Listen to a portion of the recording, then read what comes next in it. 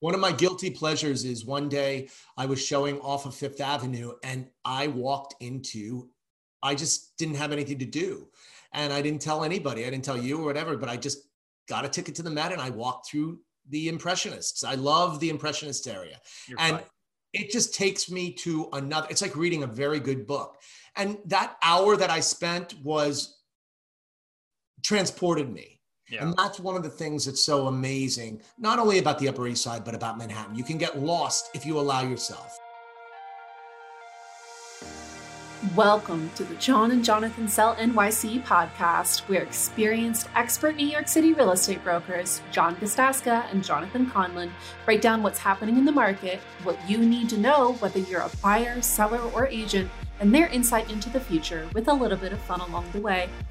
If you've ever thought about living on the Upper East Side but wanting to know a little bit more, this episode is for you. John and Jonathan are discussing all their favorite restaurants, bars, shopping, and more, as well as John's favorite bakeries. John and Jonathan will also cover a bit about the current real estate market in Manhattan and what changes they are seeing as we move into Q4 of 2020. Well, welcome back, everybody, to the John and Jonathan Sell NYC podcast. How you doing, John? Wonderful, Mr. Conlon. Good afternoon. How are you? Good. Good. It was a long vision in blue. I like that. You like that? So you're rocking the normal white today. So today we're going to talk a little bit about what's been going on in the market, our little overview. And then we've decided to add to our mix talking about neighborhoods. So today we're going to talk about one of the biggest neighborhoods in the city. One of the most populated neighborhoods in the city, the Upper East Side, one of the home to our office, the home to many things, as we'll talk about. But first, John, how are you? How was the week? I mean, I think I know how your week went, but why don't you... I will tell you, it was a good week. It was a long, with its challenges, but it was busy, much busier. So we've seen much more traffic and many more showings. We have actually even more listings coming on the market right now. And that's good. Do we see a tremendous amount of, numbers and numbers of offers being made? No, but the precursor is always the showings first. And with that, our contracts hit the highest level since the week of March 7th to the 13th, based on our market stats. So that tells us, okay, the market's starting to pick up. Yeah, it's interesting. I love the fact that Corcoran has stepped up their communication with us in regards to statistics. So we get these now weekly statistics where they're comparing it. I wrote that on the survey, by the way. I'm taking credit for it. And Michael Cosentino said, it's totally John, I hear what you said, and it's a very good idea. So it's all Gustaska's credit, but far be it from me. Always leading the way. Always leading the way. Mm-hmm. But we're getting these market statistics, and yes, of course, it's only a week, a snapshot in time, and there can be a big variation one week to the next, which we're seeing. But what's interesting is that the trend, which is always what people should rely more upon, is the trend. And the trend is that week after week, we're seeing a little bit more confidence in the market as the numbers go up a little bit. Now, it's very tenuous. We have a lot of, things out there right now that could affect that to a substantial amount. But we have seen weekly sales overall have risen year over year for an entire month now straight. So that's a great trend to see. I'm hoping that it continues. I'm hoping that none of those big things that we've mentioned in the past have a huge effect, a resurgence of COVID, for instance, and we keep on this trend. So, and it certainly, we have seen it on our listings with an uptick in showings, as you said. It's all very interesting to track and to see. And we send out those statistics on Monday on our Instagram. If people want to see it, we send out the weekly wrap up, basically, on the statistics side. So, and one thing I do want to just interject is that it's important that we verbalize that yes, sales are up in Manhattan year over year now. In our little microcosm, we can very easily say, well, we've not seen that or experienced that. However, we are experiencing it. And the reason I say that is we have a 6-member team and we have one apartment going to contract, 2 apartments going to contract today. We have 1 apartment that was in contract as of, I think, earlier part of the week or the end of last week. We have a rental that was just approved. We have another small rental, which is being approved right now. We have a larger rental that we are trying to, so business is happening, albeit far slower. So that's important to acknowledge, and we just keep on going. We're hard to see that sometimes these days. Ever-ready batteries. Gasdaska Conlon. We just keep going like this. Go. Go, go, go, go, go. So without a doubt, let's talk about the Upper East Side. Let's go. We're totally going to get you a little drum, and that's going to be your outfit this Halloween. Upper East, Upper East, Upper East, Upper East. I'm feisty. Upper East Side, yeah. So John, where is the Upper East Side? How about we start there? Because we have a lot of people that don't really, even people that live here, which I always find interesting, don't really know the delineations between the neighborhoods unless they've bought an apartment before or really focused on it. But a lot of times you have to live here for years before you really pick up those little nuances. So first and foremost, where is it? Manhattan that goes like this. It's kind of like a big U. So you have Central Park, and that divides the Upper East from the Upper West. So Upper East would start at 59th Street and would break off at Central Park, dividing ground. So Fifth Avenue, which borders Central Park, and then it goes all the way over to the East River, and then on up to, say, 97th Street. But just like any neighborhood in Manhattan, the Upper East Side will be broken up into little microcosm neighborhoods, such as Yorkville, Carnegie Hill, Lenox Hill. But we're just going to kind of give a general overview. What else is the Upper East Side noted for, Mr. Conlon?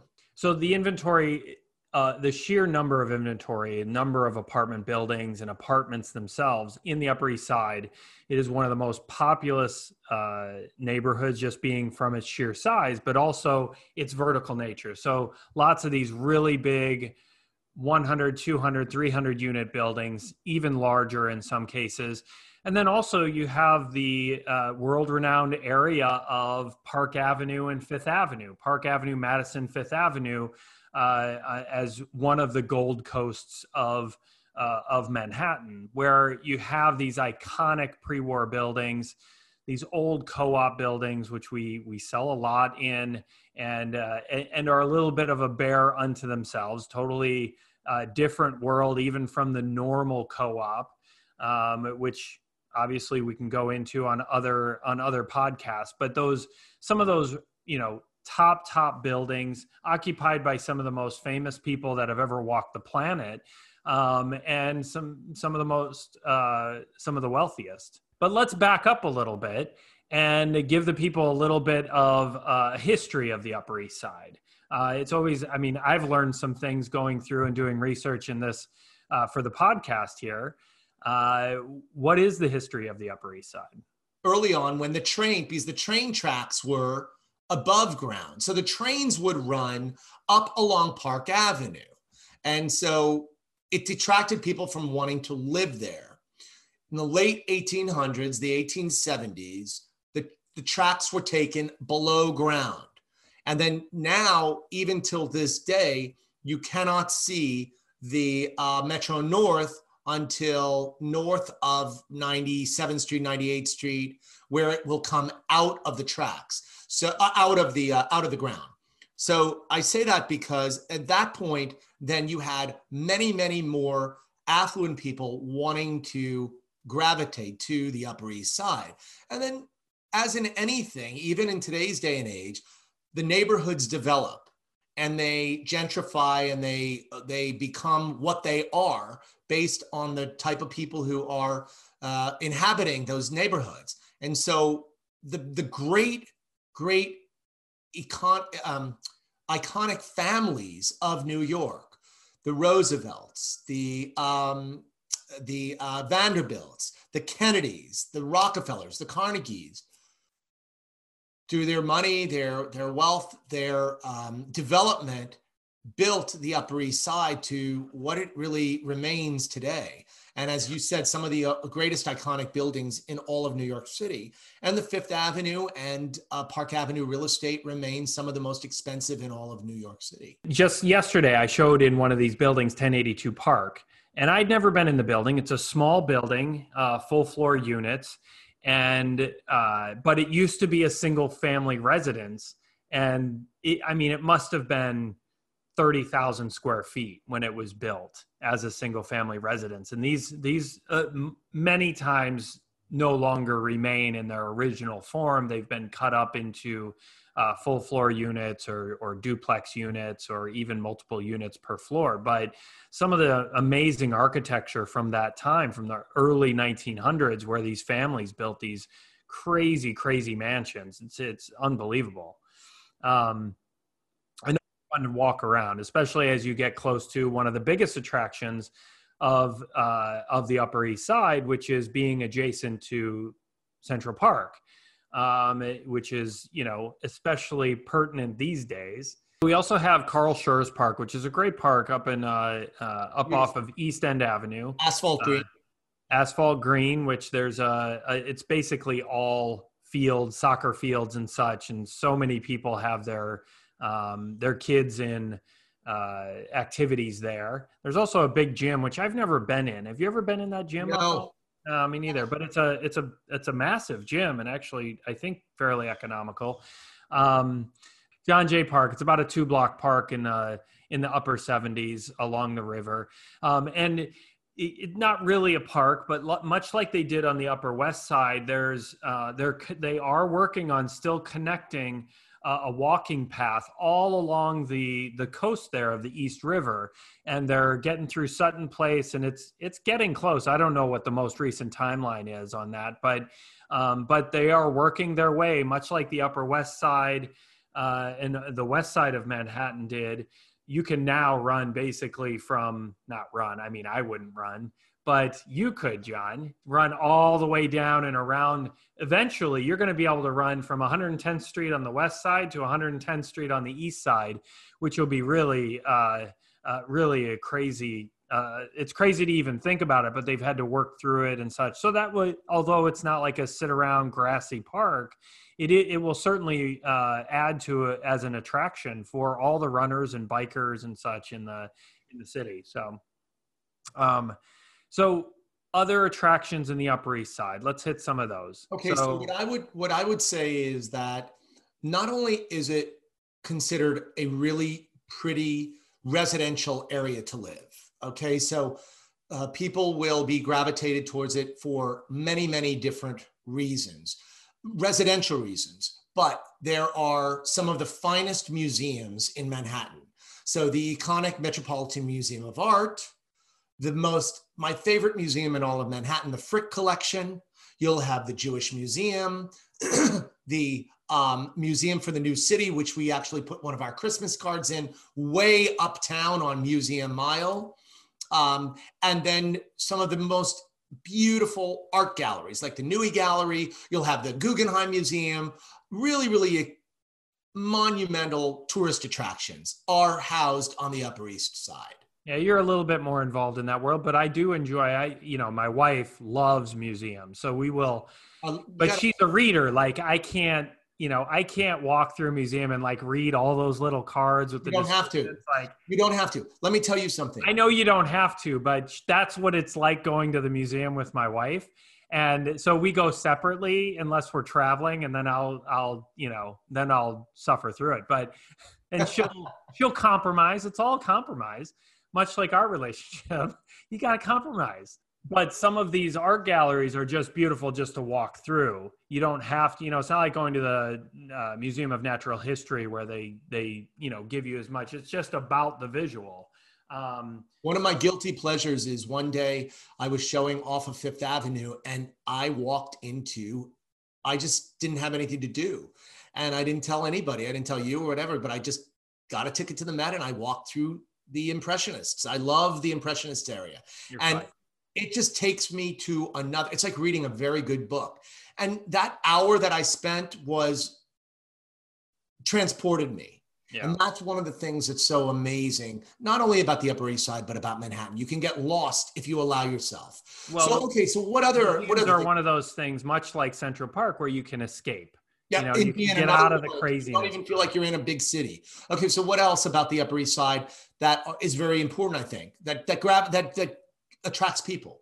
So one of the biggest reasons why people move to the Upper East Side is that sheer population. What follows with that is a tremendous amount of schools. And you have your pick of the litter up there in terms of course, you have to pay for a lot of them, but the great number of public schools. You have Catholic schools. You've got all boys schools, all girls schools, Montessori. Some of them that, all of our clients always talk about are like St. Bernard's, Nightingale, Dalton. Yep. Yeah. So it's certainly, Carnegie Hill houses a lot of those. Carnegie Hill, just for everybody, is like 86th to 96th Street, west of Lex, actually. So there's a lot of those schools that are in that area.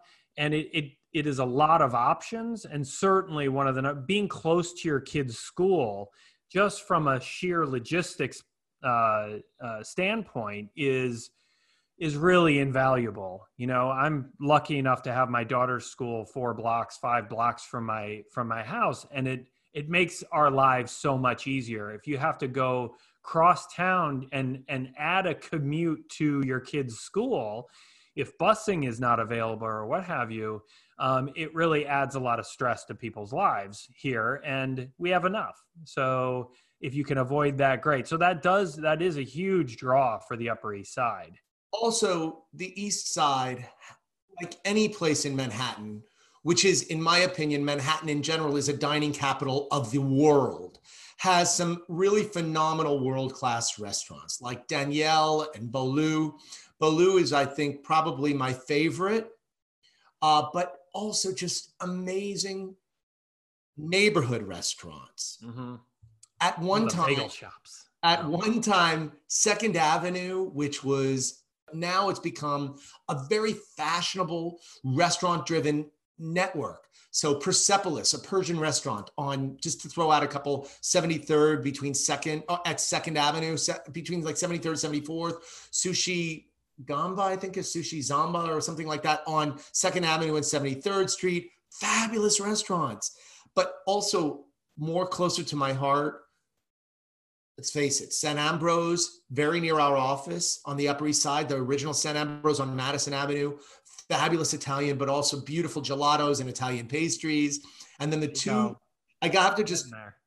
Little Red Hen Bakery on, what is it, Second Avenue between 84th and 85th, something like that, or 85th and 86th. I don't know how you retain the locations of all of I love them in your mind. Because when I find a sweets area, it gets embedded in my brain.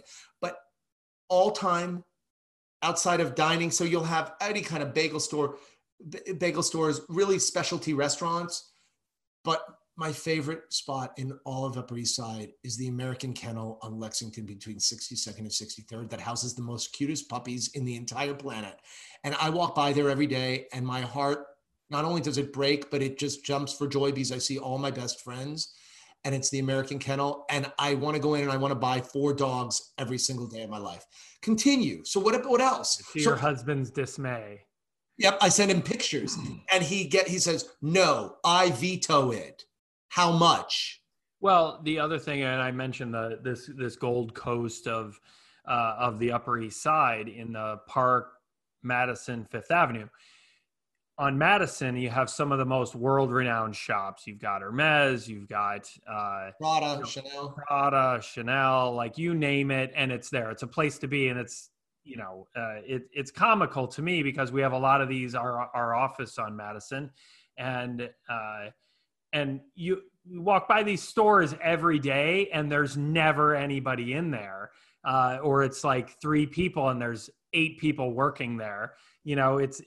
It's comical, but when there's a lot of tourists, you see a lot of tourists walking up and down Madison. So you have that iconic shopping areas, but you also have things like Bloomingdale's. Bloomingdale's is, a one-stop shop for kind of anything that you need or want. You can walk Men's department at Bloomingdale's.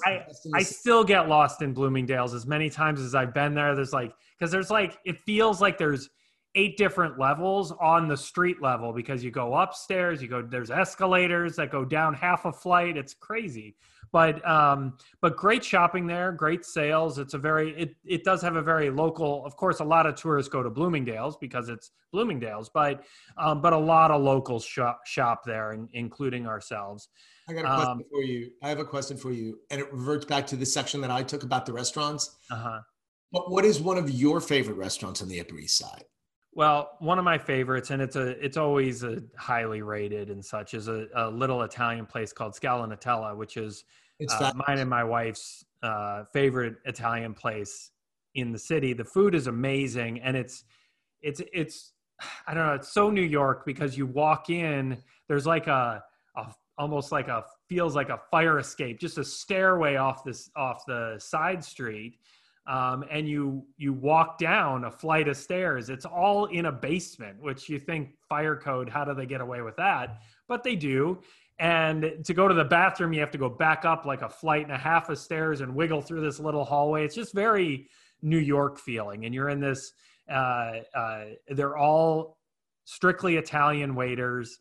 It's not cheap, but just the ambiance and the authenticity of the people that are working there, and then the food on top of it, of course, it's amazing. It's really one thing that you just reminded me of is my favorite Italian on the Upper East, and I love Scala Nutella as well, but Il Mulino, right around the corner from us, it's unbelievable. And again, 60th between Park and Madison Avenue, and that's very close to my heart. Yeah, I think Il Mulino is a little bit more, I think, popularized. Scala Nutella feels like more of a local. It's a throwback. Yeah, that's a real old New York restaurant. Yeah, so both are iconic. Okay. There's also, there is a mixture of bars and, a lot of neighborhood local bars throughout. There's some sports bars and such. Like you get over to like 2nd Avenue, and they have these a lot of sports bars that are very dedicated to one particular team. So you do have some local bars and such, but it is not the Upper East Side. I would say what it's not is necessarily a place for the nightlife. It's not big business up on the Upper East Side. I think that the only big business that you'll see is the Bloomberg Tower right on 59th Street. Bloomberg's building. But otherwise, you will have some some of the many big renowned hospitals and doctors. Some of the most expensive doctors are on the Upper East Side. So some of the great hotels are up in the Upper East Side. My very first job in New York City back in 1988, yes, I'm dating myself, was at the Westbury Hotel. It's long been condo, but it was at 69th and Madison Avenue, where the Polo Lounge was, and Jackie Onassis would come in, and heads of state would come to this hotel, an old world English hotel, but you still have the Plaza Athénée, which is English, on East 64th, the Lowell, I think it's 62nd or 63rd Street, the Cafe, the Carlisle Hotel. And so some of them grand, beautiful old hotels. I mean, there are some things that we don't find in the Upper East Side. Like you mentioned, commercial space, like just office space, big office buildings. Like you mentioned. One of the things that's also, I think, very important to talk about on the Upper East Side, and I mentioned it earlier, is public transportation is extremely important. And with the development of the 2nd Avenue subway a few years ago, it has transformed the far eastern corridor of the East Side, which has allowed people to access West Side and Midtown and downtown very, very easily, certainly, in a way that they weren't able to do before. And like you mentioned, it was a bit crazy for a long time. I mean, that avenue, 2nd Avenue, was torn up for, I don't know, 6-8 years. It seemed like it wasn't longer than that. It's just 15 years.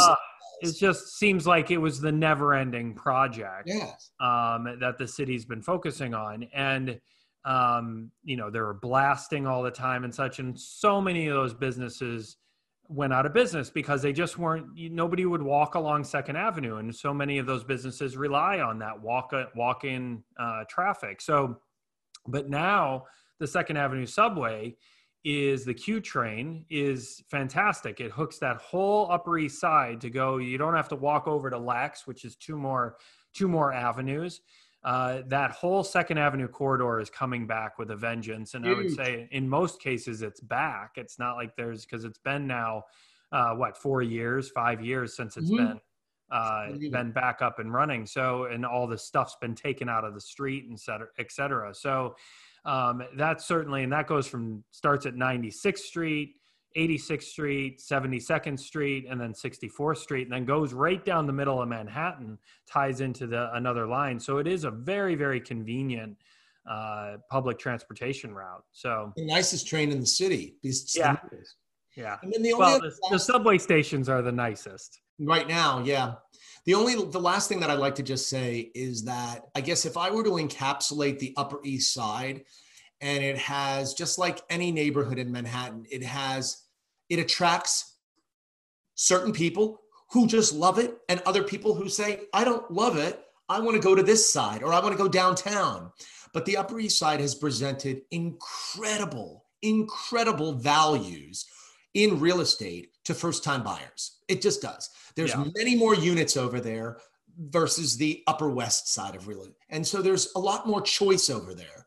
And as you and I have both experienced, and as we sell now on Park Avenue and on Fifth Avenue, some of the great buildings, and there are wonderful apartments on Park and on Fifth Avenue that are far more reasonable than downtown real estate, albeit they're cooperatives versus condos. But so I think that it's an extremely diverse and really pretty area to live in. And also, if people have their favorites and your suggestions, you guys, you have to go here, or you missed this, by all means, put it into the show notes. And John's really, his number one goal for saying that is to find more bakeries and more cupcakes, especially cookies, anything, any suggestions. He needs. But if to somebody add puts more in Melissa's, I've already been there on Lexington. Don't even bother. Melissa's, I've been there, done that. I want the small. I want the, Hungarian or the, Viennese or the bakery. Local. I'm talking really obscure, the better, and something that I haven't yet tried that can send me to the moon. Great to talk to you, John. Everybody stay safe and healthy. And remain in gratitude. See you next week. Thanks for watching or listening to the John and Jonathan Sell NYC podcast, where experienced expert New York City real estate brokers John Gistaska and Jonathan Conlon break down what's happening in the market, what you need to know whether you're a buyer, seller, or agent, and their insight into the future with a little bit of fun along the way. If you'd like to take a look at our listings, have a property you're thinking of selling, or are wondering if we could help you finally find the perfect place to call home, feel free to reach out. You can email us at info@johnandjonathansellnyc.com or reach out via our Facebook page or Instagram at John and Jonathan Sell NYC. If you enjoyed today's podcast, consider telling a friend or family member about it or leaving a review on Apple Podcasts. Those are some of the best ways of supporting our efforts, and we would greatly appreciate it. Thank you again for tuning in.